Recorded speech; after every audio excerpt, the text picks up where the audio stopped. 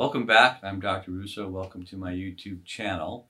One of the big questions that people and even nurses and providers always ask is, when should I start neurotoxins and fillers? And by neurotoxins, we mean Botox and Jeuveau, Dysport, and all the things that you've probably heard about. And the answer is it depends, right? So there's no exact age, like when you're 27 and 3 months, you have to start neurotoxin and fillers.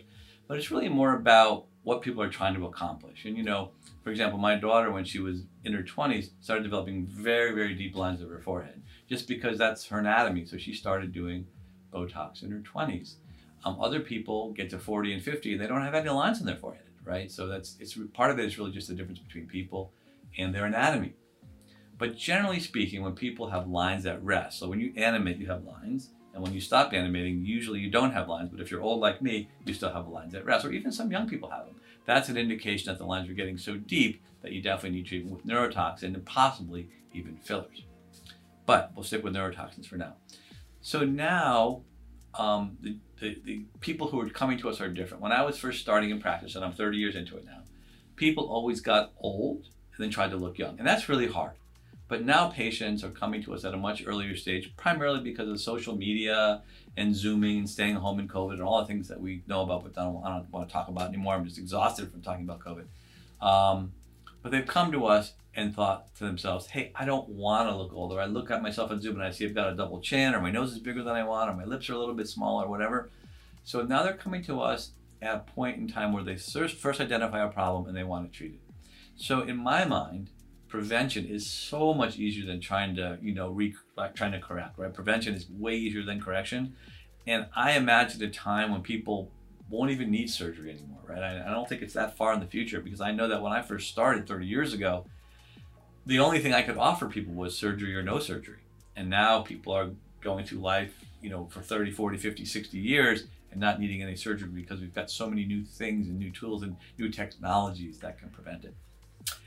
Fillers is a different thing. Fillers is about volume loss. So as we get older, we lose bone, we lose subcutaneous fat, our muscles start to atrophy as our testosterone levels start to drop, and the skin itself thins out as we start to lose collagen, elastin, hyaluronic acid. So everything's deflating essentially. So people, in my mind, start deflating earlier than most people realize. Like if you look at someone in their 20s who looks beautiful and youthful, then see them again 10 years later when they're in their 30s, you will see a significant volume loss, particularly in women, particularly in the medial part of the cheeks. So I think aging occurs even in the 30s.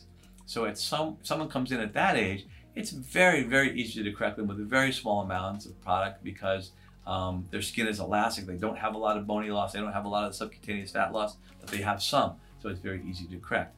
As you get older, it gets much harder to correct all those losses with just filler.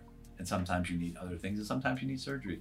So that's the issue, how to start. It really depends on the patient. When the patient starts to notice something that bothers them, that's the way to do it. That's the time to interact with them and explain how it works and talk to them about prevention. But it can work at all ages. So don't worry so much about an exact number. Talk to the patient, understand what bothers them, and talk to them about being preventative and being proactive, and they'll probably live a very long life and may not need surgery at all.